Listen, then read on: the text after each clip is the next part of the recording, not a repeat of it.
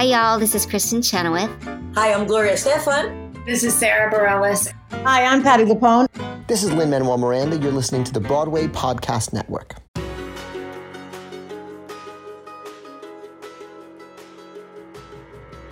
Welcome to another episode of the Theater Podcast. I'm your host, Alan Seals. And I'm Jillian Hockman, joining remotely today.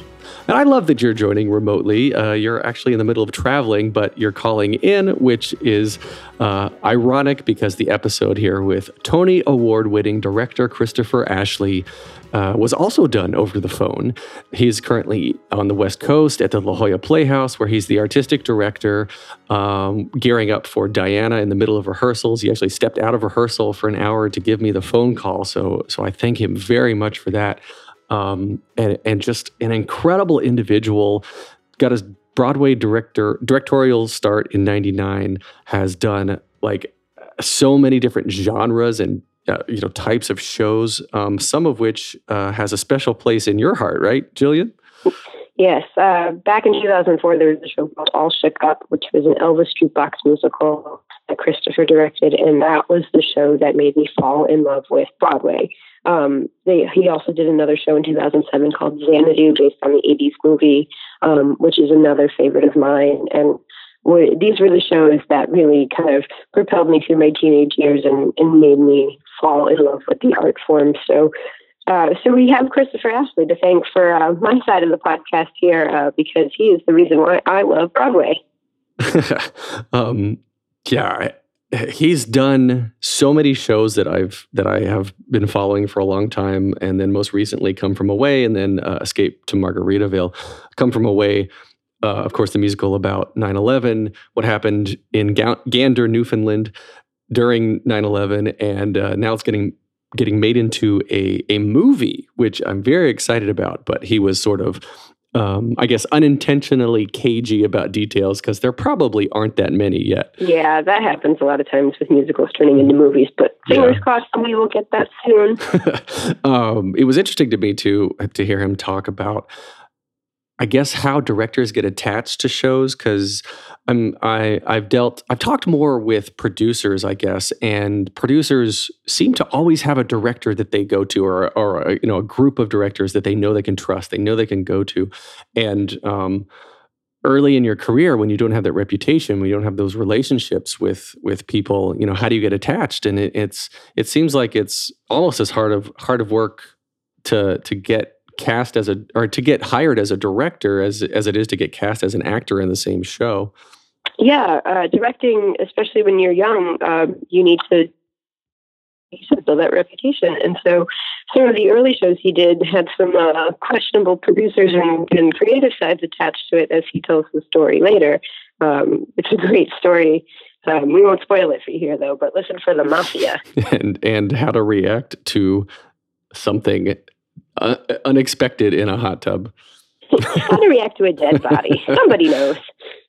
Some experience. So everybody, please enjoy this episode with Tony Award-winning director Christopher Ashley. Whether you're selling a little or a lot, Shopify helps you do your thing, however you cha-ching. Shopify is the global commerce platform that helps you sell at every stage of your business. From the launch your online shop stage to the first real-life store stage, all the way to the did we just hit 1 million orders stage, Shopify's there to help you grow. Whether you're selling scented soap or offering outdoor outfits, Shopify helps you sell everywhere. From their all-in-one e-commerce platform to their in-person POS system, wherever and whatever you're selling, Shopify's got you covered. Shopify helps you turn browsers into buyers with the internet's best converting checkout, 36% better on average compared to other leading commerce platforms. And sell more with less effort thanks to Shopify Magic, your AI-powered all-star. So, do you want marketing made simple? Shopify removes the guesswork with built-in tools that help you create, execute, and analyze all your online marketing campaigns.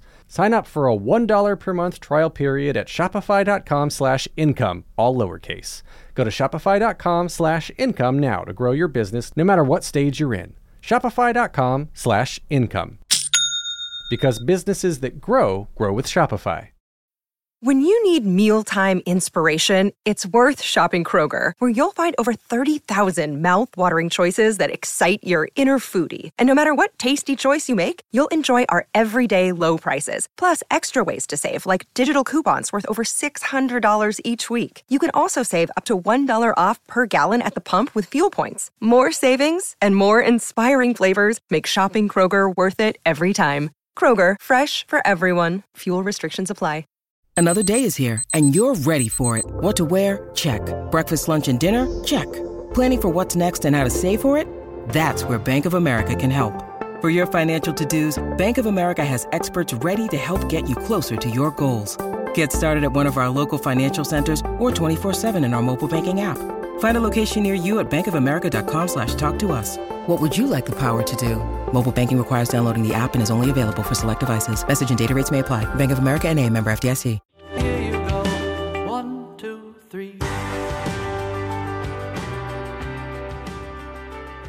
Today's guest is a 3-time Tony nominee who won the Tony for Best Direction in Come From Away. So far, he's directed 9 shows on the Broadway stage, including some of my personal all-time favorites like All Shook Up, Memphis, and of course, Come From Away. He's directed feature films and is still the artistic director of the La Jolla Playhouse. Christopher Ashley, thank you for taking the time to speak with me today. Thank you for having me. So I want to start off, of course, where we always start off with this podcast, and I want to talk about your humble beginnings. Where did you grow up, and what kind of child were you?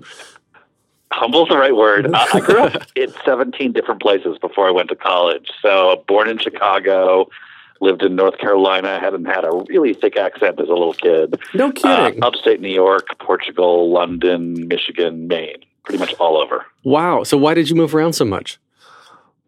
My parents were young and just getting out of grad school, so I was and quickly divorced. So I was bopping around between postgraduate gigs, and my mom had a grant to be in Portugal for a couple of years. My dad did a teaching gig of trading professorships in London. So I pretty much followed my parents through their early career. Wow. What part of North Carolina did you live in? I'm just curious because I lived there too. Durham.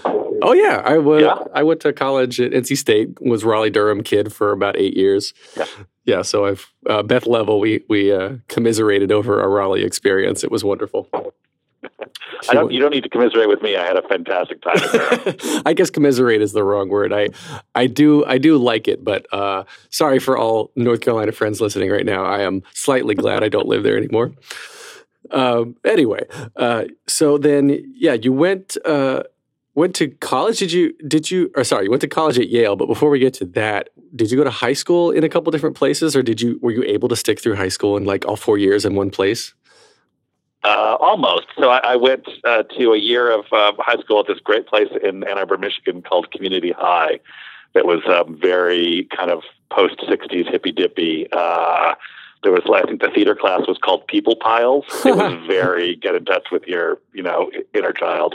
And then I spent 3 years at Andover. Community High sounds like the title of a sitcom. It would have been a really good one. The teachers smoked pot with the students in the fire halls. You could take as many classes at University of Michigan as you wanted as a high school student. So it was great for the self-motivated. And if you were a kid who liked to, smoke pot behind the gym, that was also a great place for you. So I bet that answers some of my questions later about why you decided to stage Midsummer Night's Dream with all the set upside down. But we'll get into that. We'll get into that later on. So you went to Yale. You ended up attending Yale for math and English. Yeah.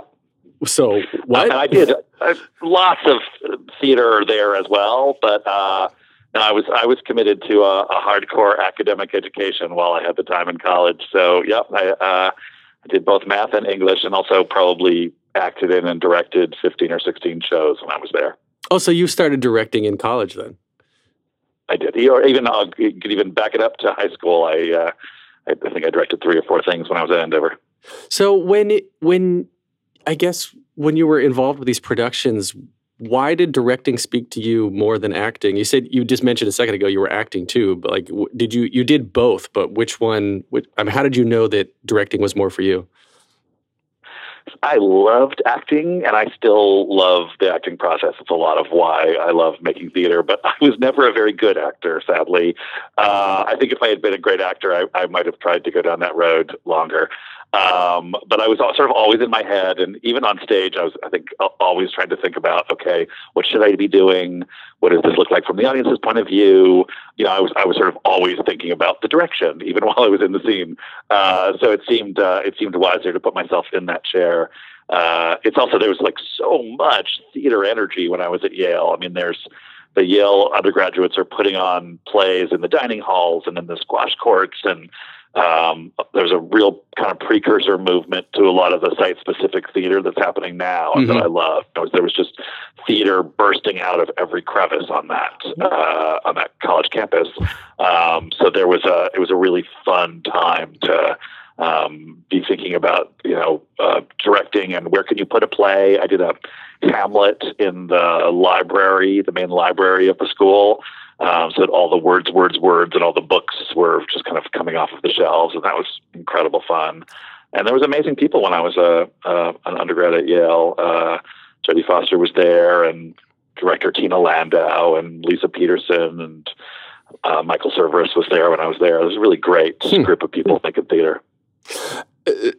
What kind of show do you put in a squash court? Probably 5 squash courts have been converted into little black box theaters where they have a little audience permanently set up in there. And a lot of times you'll do part of the show on the sort of floor, and what would normally be the visitor gallery is a second story staging.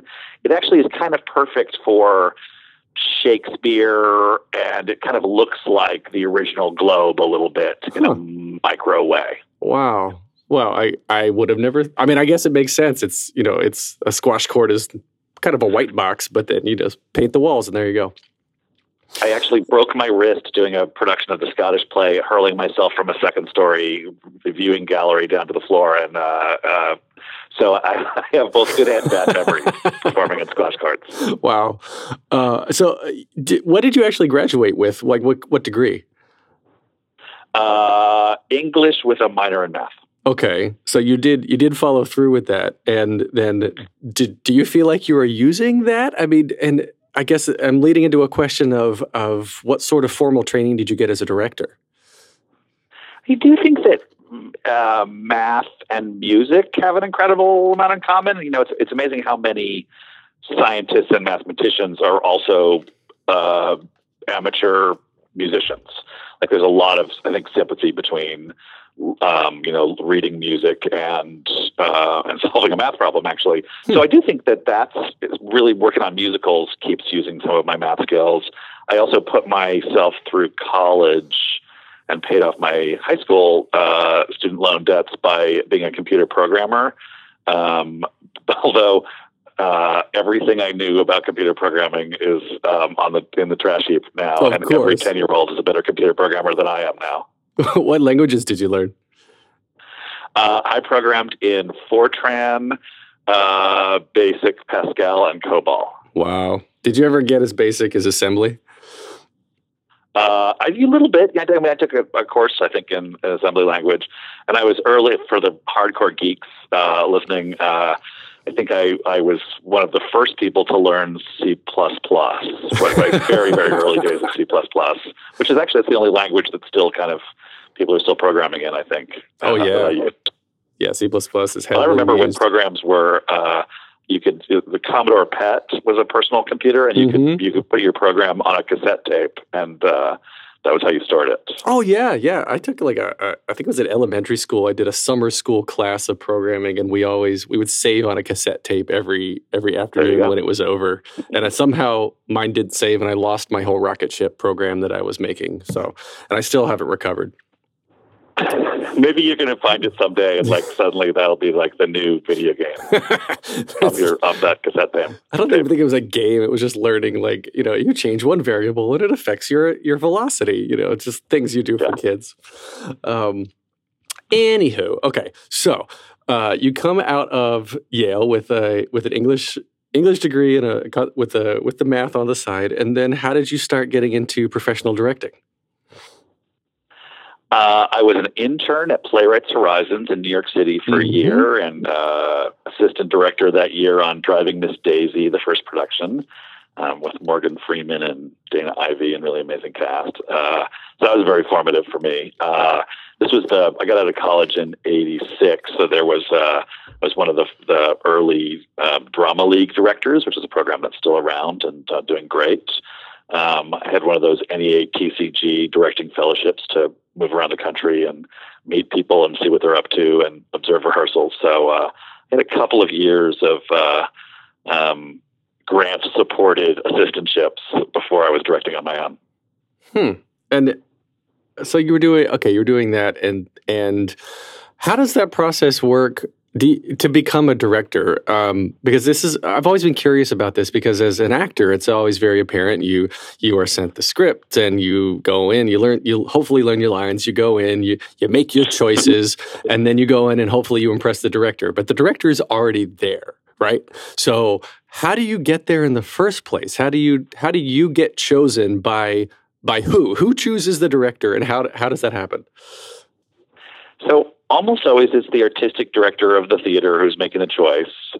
If you have a strong relationship with the author on a new play, that's also often a route in. Often if a director and a writer have gone to grad school together or something, that writer will help create the first opportunity for that director to direct in a professional context. But there's as many different routes into the director's seat as there are people. Whether you come through assistant directing, whether you come through writing, whether you come through acting and then have your first directing job, or just force of will. I mean, I do think that people who wind up in the profession are people who are incredibly tenacious and are able to tolerate working in, basements and squash courts for a while before it's actually a paying gig. Well, and that was true for me too. So yeah, you would call yourself a tenacious person? I definitely think I get A+ I'm like Trump. I'm going to give myself an A+ for tenacious. You have performed very bigly in your past. I can see that. I try to perform bigly whenever possible. So just enjoy your confefe and yes, perform bigly. I was very much kind of multitasking. I worked at a bank for the first 3 years or so to continue to pay off loans. No kidding. A bank that no longer exists called Manufacturers Hanover, doing systems analysis for them. So I was, basically doing an internship during the day and then going to do computer programming at night. Did you have to audition for the internship, or was it just like, we'll take anybody and see who's good? I would say Playwrights Horizons at that point was quite voracious for interns to help keep the place going. So that wasn't it was a great match, but the door was kind of thrown wide open. Definitely all the Drama League and TCG. There's a lot of application process, and I actually love applications and test taking. So that was exactly well suited to me. Wow. So then walk me through the process of how you got your first Broadway show, which was Voices in the Dark in '99, right? Wow, you have the whole thing in front of you. I did my research.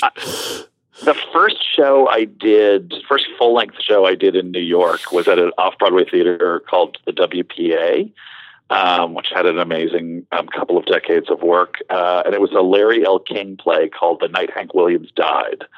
And I think I was 23 when I directed it. Wow. And it got quite a nice Times review and moved to the Orpheum Theater for a commercial run. It was, I think, the show that was in the Orpheum right before Stomp took over the Orpheum for 3 decades. Yep. So I was a little bit lucky. The first show I ever did was well received, had some enough of a life to help pay my rent for a couple of months. And then actually gave me a lot of injection of belief that that career was possible if you stick with it. Right. And how from a financial standpoint, are directors, I guess the payment for a director, is that a pre-negotiated rate, or is it like we hear from actors, they'll get or for film actors, they get points based on, merchandise or box office sales or something. Is it the same with all creatives in the theater as well?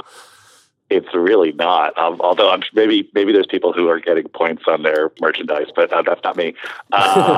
In general, nonprofit theaters, regional theaters, off-Broadway theaters have a amount that they can pay, and they pay everybody the same, and there's really very little negotiation.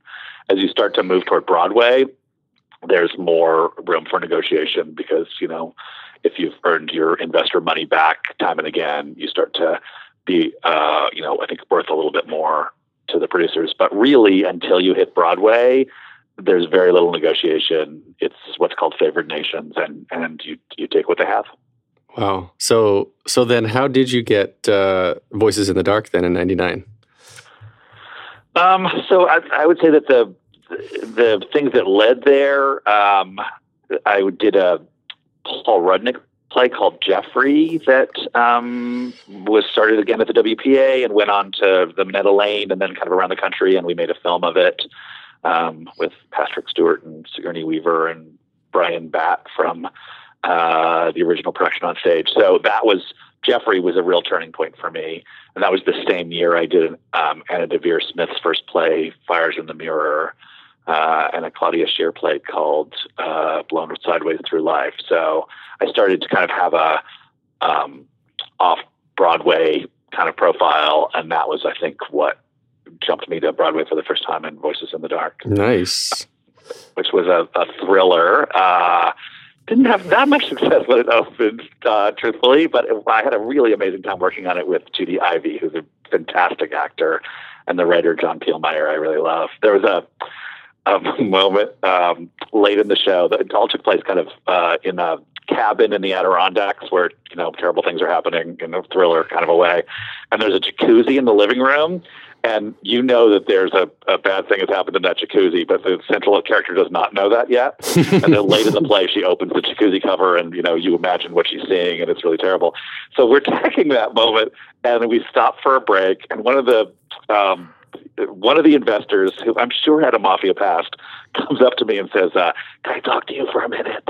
And I said, sure. And he goes, listen, when you look in a jacuzzi and see a chopped up dead body, that's not the way you react. I was like, wow, I'm actually in the room with someone who really knows what it feels like to look at a chopped up dead body. So sometimes you never know where you're going to get your inspiration or, you're going to get truth checked.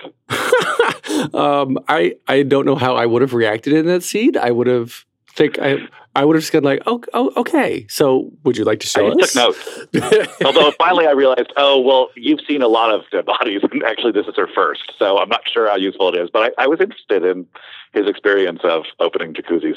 That's funny. I wonder. I've always wondered too. Like the director, were you just connected with the investors? The investors just happened to be there. So I've interviewed Dori Berenstein as a producer on this podcast as well, and she's given me a lot of insight. I mean, the listeners an insight of what a producer does, and it sounds like the production team hires the director, hires the investors. But as a director, do you get to say, I want this mafia guy to invest in this show, or do you just you take what you're handed? I'm usually not picking the investors, although I do think over time you do develop a group of producers who are excited about your work and tend to jump on board whatever the project is. But it is really the lead producer's pick who are the investors more than the directors, even though I now have a field of people that have tended to work on the shows again and again. Right. Yeah, I was just curious. So then you've got Voices in the Dark in 99, then in 2000, Rocky Horror Show. Yeah, and I guess, I don't know, would you call that a thriller? What kind of genre do you call Rocky Horror? Science fiction transvestite rock concert. How's that? I was a huge Rocky Horror fan as a teenager. I would do the late night Saturday night. I'd bring my water pistol and my toast and my newspaper and my rice and do all the kind of talk shop backs at the screen. So I pitched myself so hard for that project when Jordan Roth started talking about doing it as a Broadway production, and had such an amazing time with that cast.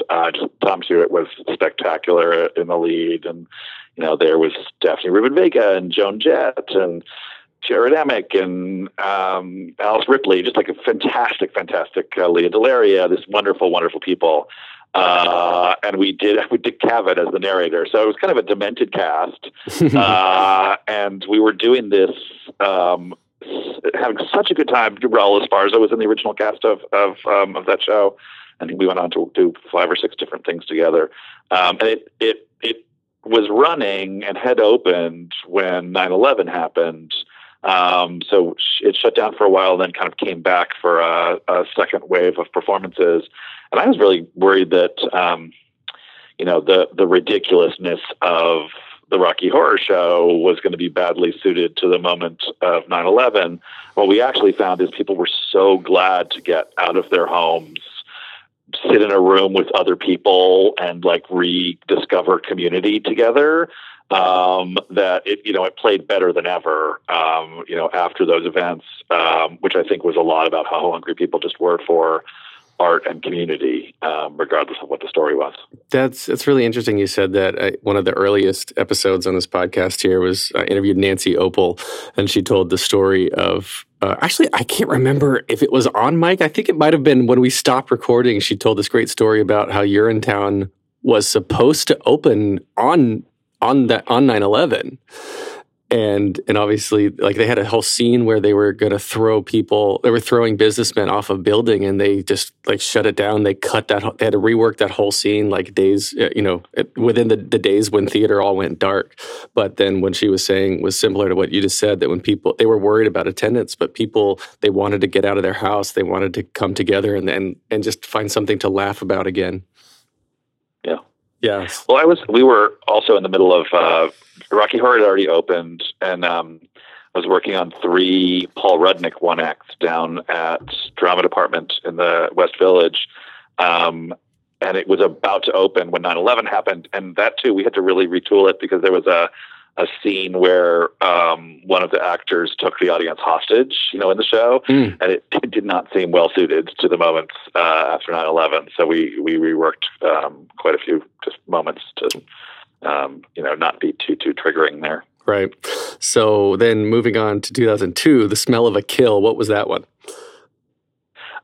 Smell of a Kill was a Michelle Lowe play.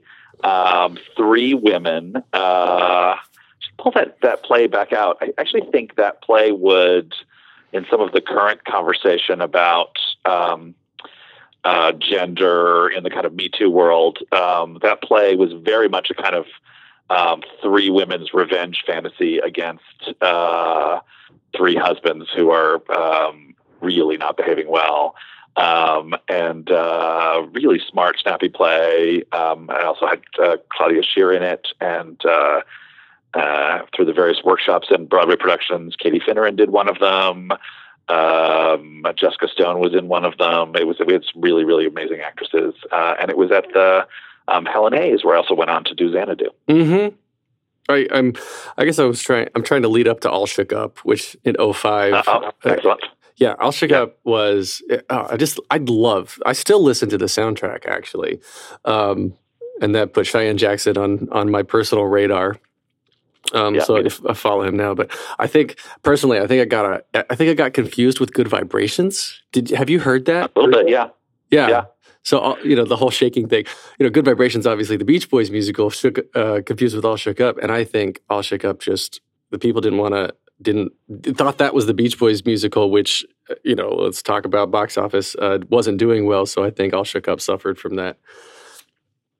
But it's still... Yeah, no, there was like many moments, like the kind of press response to how do they feel about jukebox musicals and musicals that exist, are built around a catalog. There's certainly been amazing instances. I think Jersey Boys is a beautiful, beautiful musical, and there's a bunch of ones that do this really, really well. But they're always a tough sell with the press as well, I would say. And I was really proud of that musical. Like you, that was really my introduction to Cheyenne, who is extraordinary, and I've worked with several times. It was one of my first shows with Joe DiPietro, who I'm working with right now. He also he wrote the book for All Shook Up. He went on to write, together with David Bryan, the book for Memphis, which I also directed, and they were very Tony awarded for that, the 2 of them. And we're all sitting in a room now. I just stepped away on rehearsals on a break from rehearsals, we're in our final couple of days in the rehearsal hall on a new musical about Princess Diana. Oh, no kidding. Are you able to tell us what it's called? It's called Diana. A straightforward title. And it's very much about the kind of triangular marriage between Diana, Charles, and Camilla, who, Charles was in love with really even before he met Diana, but in those days, not in any way allowed to marry her, since she was already married with children, and not particularly highborn. And it's interesting about the impact that Diana has had on that family, that how much has changed since when Charles was making his decision, and now Harry can marry Meghan Markle, right? And American divorcee.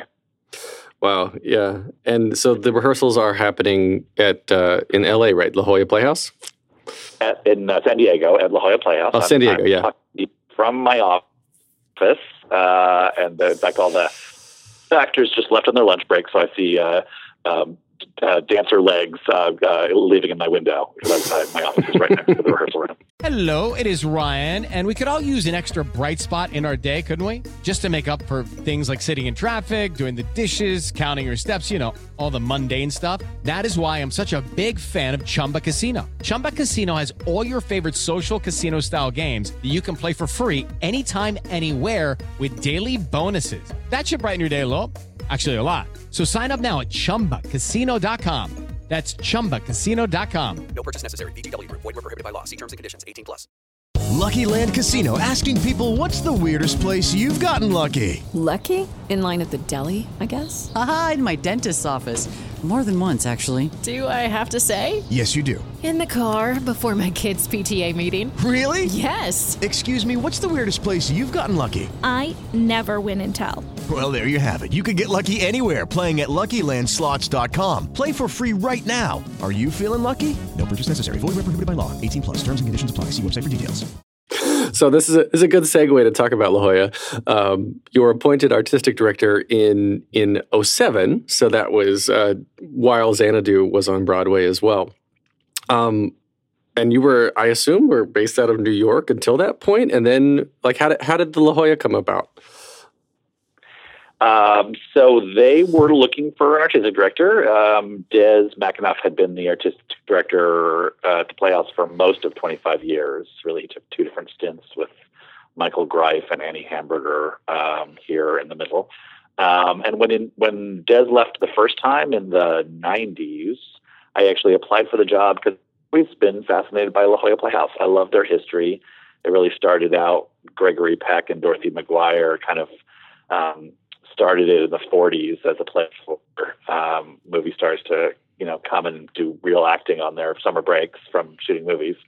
And the kind of history of musicals that would go on to have huge impact on the nation, like Jersey Boys, like Tommy, the early modern Millie started here, and in my time, Come From Away in Memphis, and I think 30-some shows have moved from the Playhouse to Broadway. So the mix of those shows that are going to have big impact, and also this very restless, adventurous kind of programming, just the new plays and the really adventurous, formally unexpected plays that have happened here through the years. I really like that combination. Plus, it's a beautiful place to be. I'm talking to you now, and there's wind whispering through the palm trees. Do you enjoy living in San Diego more than New York? The more than is a hard question, because I have incredible love for New York as well. And I lived there, I think, 20 years before I came out to La Jolla. So I enjoy both in my life. But La Jolla is an extraordinary place. And I guess we're talking in end of January, beginning of February. And it's being here rehearsing a new musical as opposed to being in the middle of the polar vortex is fantastic. You mean you don't like single digits with wind chill in the negative 20s? I'm not such a fan. Although I am amazed at, if you live in San Diego, you would think, given the fact that it's basically beautiful almost every day, that weather would cease to be a subject. No, everyone talks about weather all the time in San Diego, constantly, like the tiniest little weather variation, and everyone's talking about it. And you want to go like, why are you talking about the weather? You have none. There is no weather in San Diego. It's always nice. But I think it's a little bit to keep reminding yourself, hey, we're lucky enough to live in paradise. Yeah, well, it sounds phenomenal. I've never actually been to San Diego. I've been to the Bay Area, San Francisco many times, LA several times, but San Diego is still on my list. So when I come out there, You have an open invitation. You could come to early preview of Diana and check it out. All right. When do they go into previews? We're like 3 weeks out. Oh wow. Okay. Maybe I can make a swing a trip out. We can do some in-person stuff. I'll see what I can do. I appreciate that. So still speaking about La Jolla and now being the artistic director, how does an artistic director? How do you choose your lineup? How do you choose the season? So have an amazing staff, director of new play development and a producing director, and I guess about 5 or 6 people in the artistic department who read everything and see everything in the country, which I really admire. I have a real interest and love for new plays and musicals. So in the last 5 years, everything has been either a world premiere or a second production where the authors are also working on it. So we've really put our resources towards the development of the new and trying to be a cradle for the birth of a new show and exploring artists' voices who hopefully come back again and again. Really like trying to be a loyal home to extraordinary artists is a real priority for me. And we do only 6 shows a year on subscription. So that's tended to be 2 musicals and 4 new plays. And we've got beautiful spaces. We have 4 performance spaces. And it's started as a summer theater, but now year round. So it's kind of a jigsaw puzzle of figuring out what's the shape of our season and what new authors do I think have something vital to say to the world right this minute.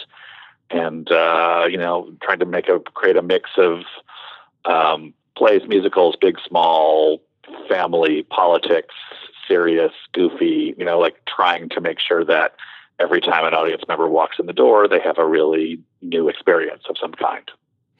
So the physical process to you, I pictured like a bunch of Post-it notes all over the wall with your yeses, nos, and maybes.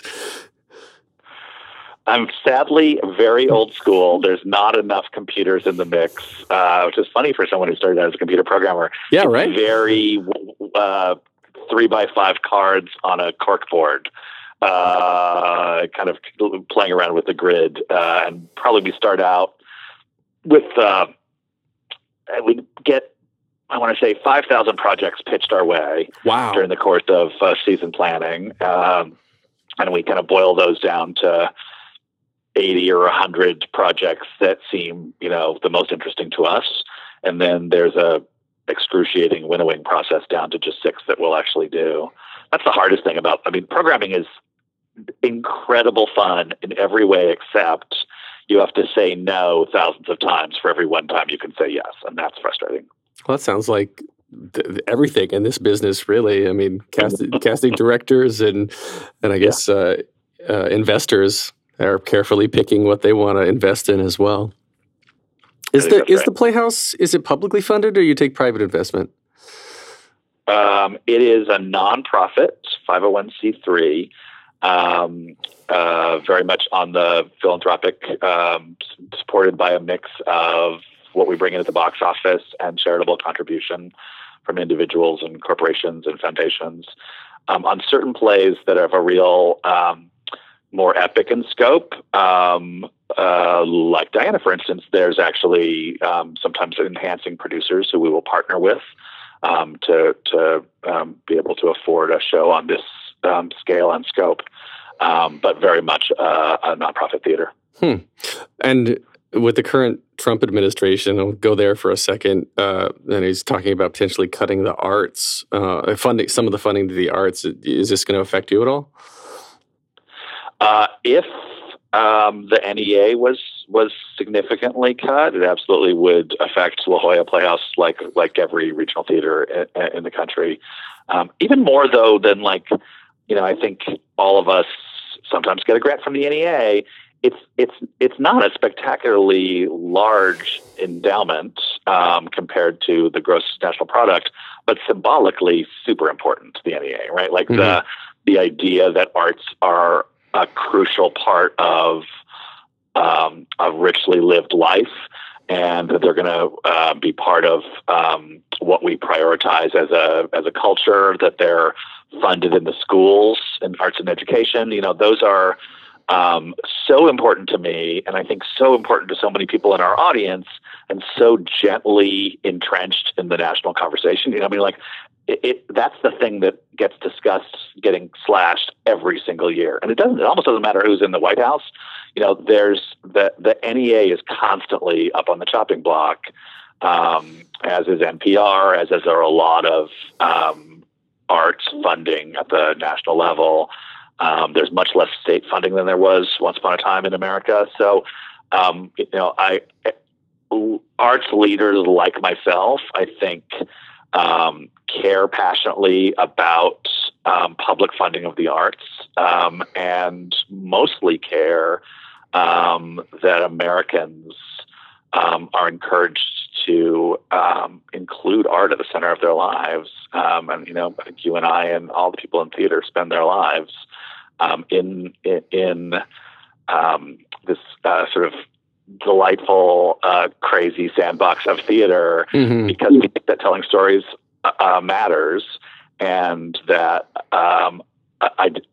analyzing, discovering, understanding the human spirit and the current moment we're living in, and the community that comes together around art. A passion for that is, I think, why most of my friends do it. That's certainly why I'm in it. It sounds very therapeutic. Yes. I have a friend who's an art therapist, and I do actually think that what she does and what I do are not that far apart. That actually kind of touches back to what we were talking about 9/11, that people want to come through and come back together and find community and find a sense of belonging. So I totally see that. That makes sense. I definitely, there's a lot of very political material being created right now by playwrights. And I tend to gravitate toward the material that not just identifies a problem, because there's many right now in our world, but also tries to look at how might we bring people together to solve the problems.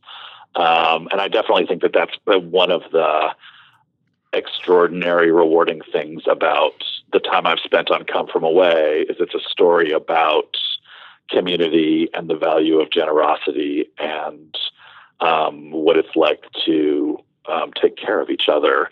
And I think that's at certain points in human history, that might seem like an optional message. And I'd say if you turn on the television news every night, that now seems like a necessary thing to talk about.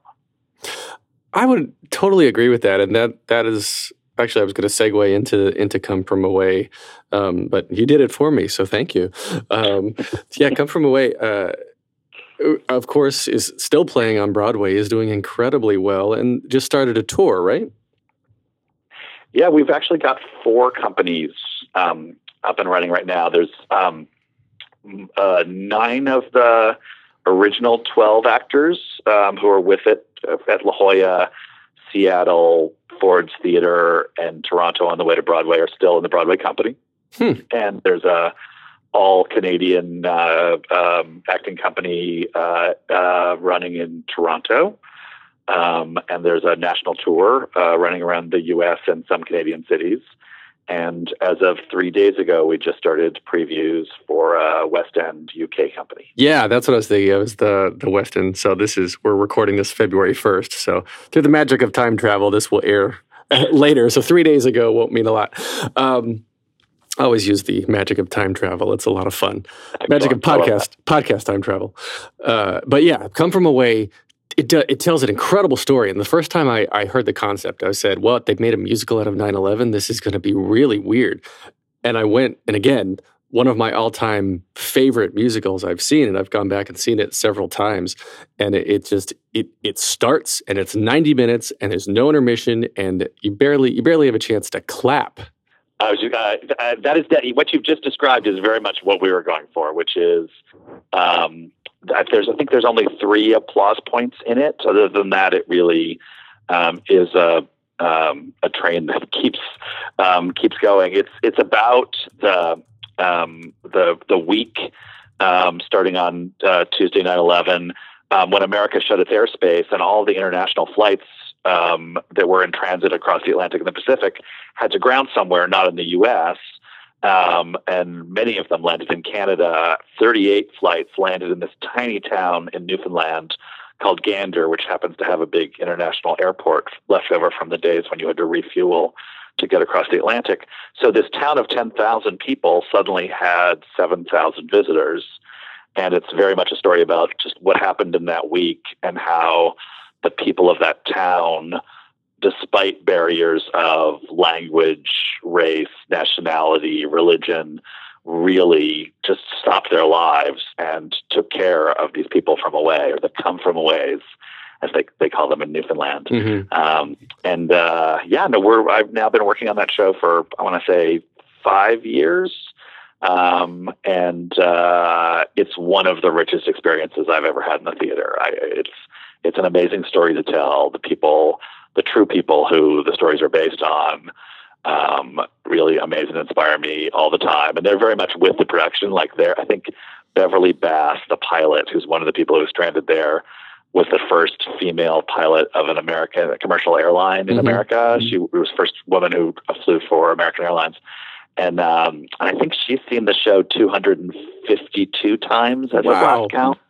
I think I've seen it more times, but not that many more. So the actual people are in our lives and are wherever we do it, they can sort of come and are part of the experience. And I've never had that experience before of doing a show where the show and real life keep on interweaving in that way. I talked to Chad Kimball recently too, and he said something very, very similar. It's just that they're actual friends. The people that they are recreating on stage are actually friends with these people. Yeah, I'm in my office right now. There's a scarf that one of the real people knitted. There's kind of pictures and memorabilia from all the real people. They're also doing incredible things in their life, kind of philanthropically, and raising money for Gander and for the schools there and the charities there. We had, on our way to Broadway, we stopped and did 2 concerts in the ice rink in Gander, which they turned into a giant refrigerator on the week of 9/11. And the experience of doing a show about a small town where the entire 2,500 person audience each show was the people of the town. So you're telling their story. And I've never had an experience like that where they went from disbelief to wild laughter to tears. And by the end of the show, about maybe 10 minutes before the end of the show, they just started to scream at the stage. There was this wall of sound coming at the show. And the actors were doing the show back to this wall of sound of appreciation. It was one of the most emotional theater experiences I can imagine. Wow. Oh man. Do you have any recordings of this or any footage of it? There's lots of still footage. Yes, there's certainly clips from it, from that performance. God, I would have loved to have seen that. It was incredible. It was definitely a highlight. And even the the follow spots and the backstage sound guys, everybody that you talk to, that moment will come up and everybody will just start to well up because it was just the feeling in that room, and the way that a story mattered and was potent in that room at that moment was unforgettable. And it's public now. It was announced back in November 2017 that there's plans to turn it into a feature film, yeah? Yes, there absolutely are. No solid dates yet, but we're working toward a shoot that would do all of its exteriors in Gander itself, which will be really fun to do. You gotta do like what Stan Lee did and like get the real people to kind of have cameos throughout the background. I cannot speak about the state of the screenplay, which David and Irene have been working very, very hard on this year. But I think the real people will certainly be involved in some way. I sure hope so. They should deserve to get something. They were incredible people. Are incredible people. They're incredible people, and they're inspirational and also friends to everybody who's made that show. Cool. So we'll wrap up here soon, and before we do, I want to quote you from an interview that you gave to Playbill in March 2018. You said, "There's nothing I would want to be doing now other than making theater. I think it's an extraordinary answer to some of the complicated fractures in our world right now." So on this, end quote, on this podcast, we find ourselves talking with, I talk with the guests a lot about the healing power of theater. And you and I even talked about, the community and the sense of belonging. What is it that you find about theater that you think is the extraordinary answer? I think actors and playwrights are doing something incredible. The honesty that an actor brings to the table, the complete, every great piece of playwriting is an expression of that playwright's soul, worldview, and self. So these, like, everybody in theater is like putting themselves completely emotionally, vulnerably on the line. And that's in service of telling a story that's true about people and the world that we share. And that, it's like some Greek smart person said what the proper study of man is man. I'm sure a butcher of that phrase.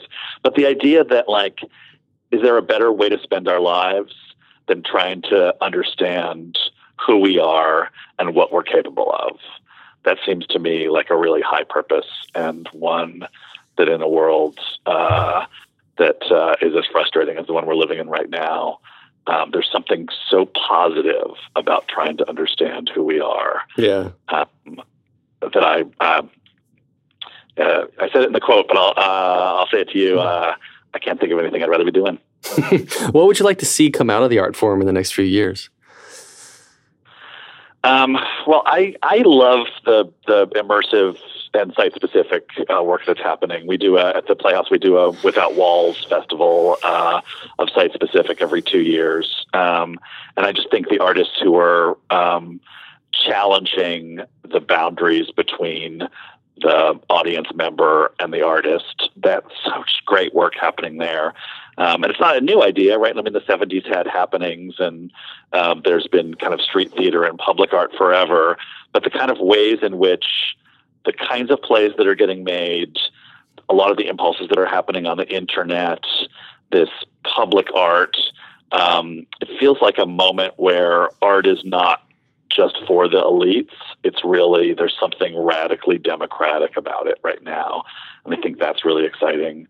I'm so impressed by the work that, like, when Manuel was doing, like bringing Hamilton to Puerto Rico, both because that's a place that's very meaningful to him, and also he thinks that there's funding issues and political questions about Puerto Rico that are worth shining a spotlight on. I think the ways in which the theater is interacting with the exact moment of now is what's most exciting to me. And the theaters that are programming plays that have to be done right this year.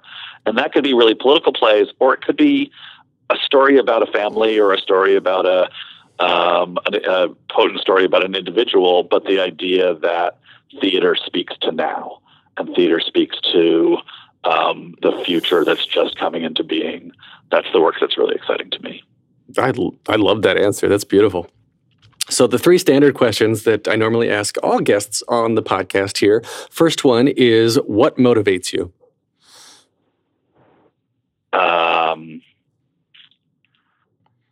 Telling a great story. Telling a story that matters. And what advice would you give to your younger self and or younger people listening now, starting out down a similar path?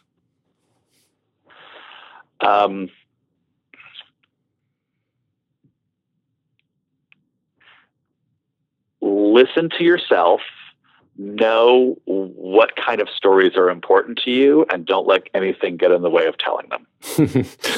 And last question here. If you could only see one show for the rest of your life, but you can see it as many times as you want, what show would you see? Hamlet. I know that's like a really, really like old school answer, but having done one production of that play, I think I could do a new production of that play every year for the rest of my life and keep discovering radically new things in it. I think one of the reasons that Shakespeare has remained so constantly produced for so many centuries is that there's a resonance and a complication and a depth of characterization and metaphor and meaning that is rich to engage with as a director. Wow. That's great. I thought you were going to say Hamilton, which several other people have said as well. But Hamlet, I would agree. That would be a great one to do. And I want to throw one. We could do it. We could spend the rest of our lives in a repertory between Hamilton and Hamlet, like the Ham. just the Ham Theater. But I want to throw one more. You can only serve ham at the gift shop. I want to throw one more question at you real quick that just popped in my head. Is there any actor or actress that you would love to work with that you never have, living or not? Oh my God, I feel like I'm only giving the most standard answers, but who doesn't want to work with Meryl Streep? I never have, and I would consider myself fulfilled if I did. Also, Judi Dench. Those are two actresses that I think can do no wrong. I would personally love to do anything with them as well. So those are good answers. So online, we should just connect with you at lajollaplayhouse.org. And can we make donations on the website there as well? Absolutely. Cool. So if you're here, if you listen to this now, you love supporting the arts, you love theater, go to lajollaplayhouse.org and please help support. And if you want more of me and the Theater Podcast, you can find me Theater_podcast on Instagram and Twitter, Facebook.com/official Theater Podcast. Of course, listen and subscribe via thetheaterpodcast.com. You can send me email feedback at thetheaterpodcast.com. This is produced by Jillian Hockman, and thank you as always to Jukebox the Ghost for our lovely podcast music. Christopher Ashley, thank you so much. I have enjoyed this conversation immensely. Me too. I had a great time. Take a deep breath, make the world a little colorful. Hey, it's Leslie Odom Jr. here on the Broadway Podcast Network to tell you about the Rise Theater Directory, a program of Maestro Music. Rise is a national online resource designed to connect and empower backstage and administrative and creative theater professionals from underrepresented backgrounds. If you work or aspire to work in the theater community, this can help you find your next project. And if you hire theater professionals, search the Rise Theater Directory to find your next team. Create your profile now and get more information by visiting risetheater.org. That's theater with an RERISETHEATRE.org, because only together we rise. Judy was boring. Hello. Then Judy discovered ChumbaCasino.com. It's my little escape. Now Judy's the life of the party. Oh, baby, mama's bringing home the bacon. Whoa, take it easy, Judy. The Chumba life is for everybody. So go to ChumbaCasino.com and play over 100 casino-style games. Join today and play for free for your chance to redeem some serious prizes. ChumbaCasino.com. No purchase necessary. Void where prohibited by law. 18+ terms and conditions apply. See website for details.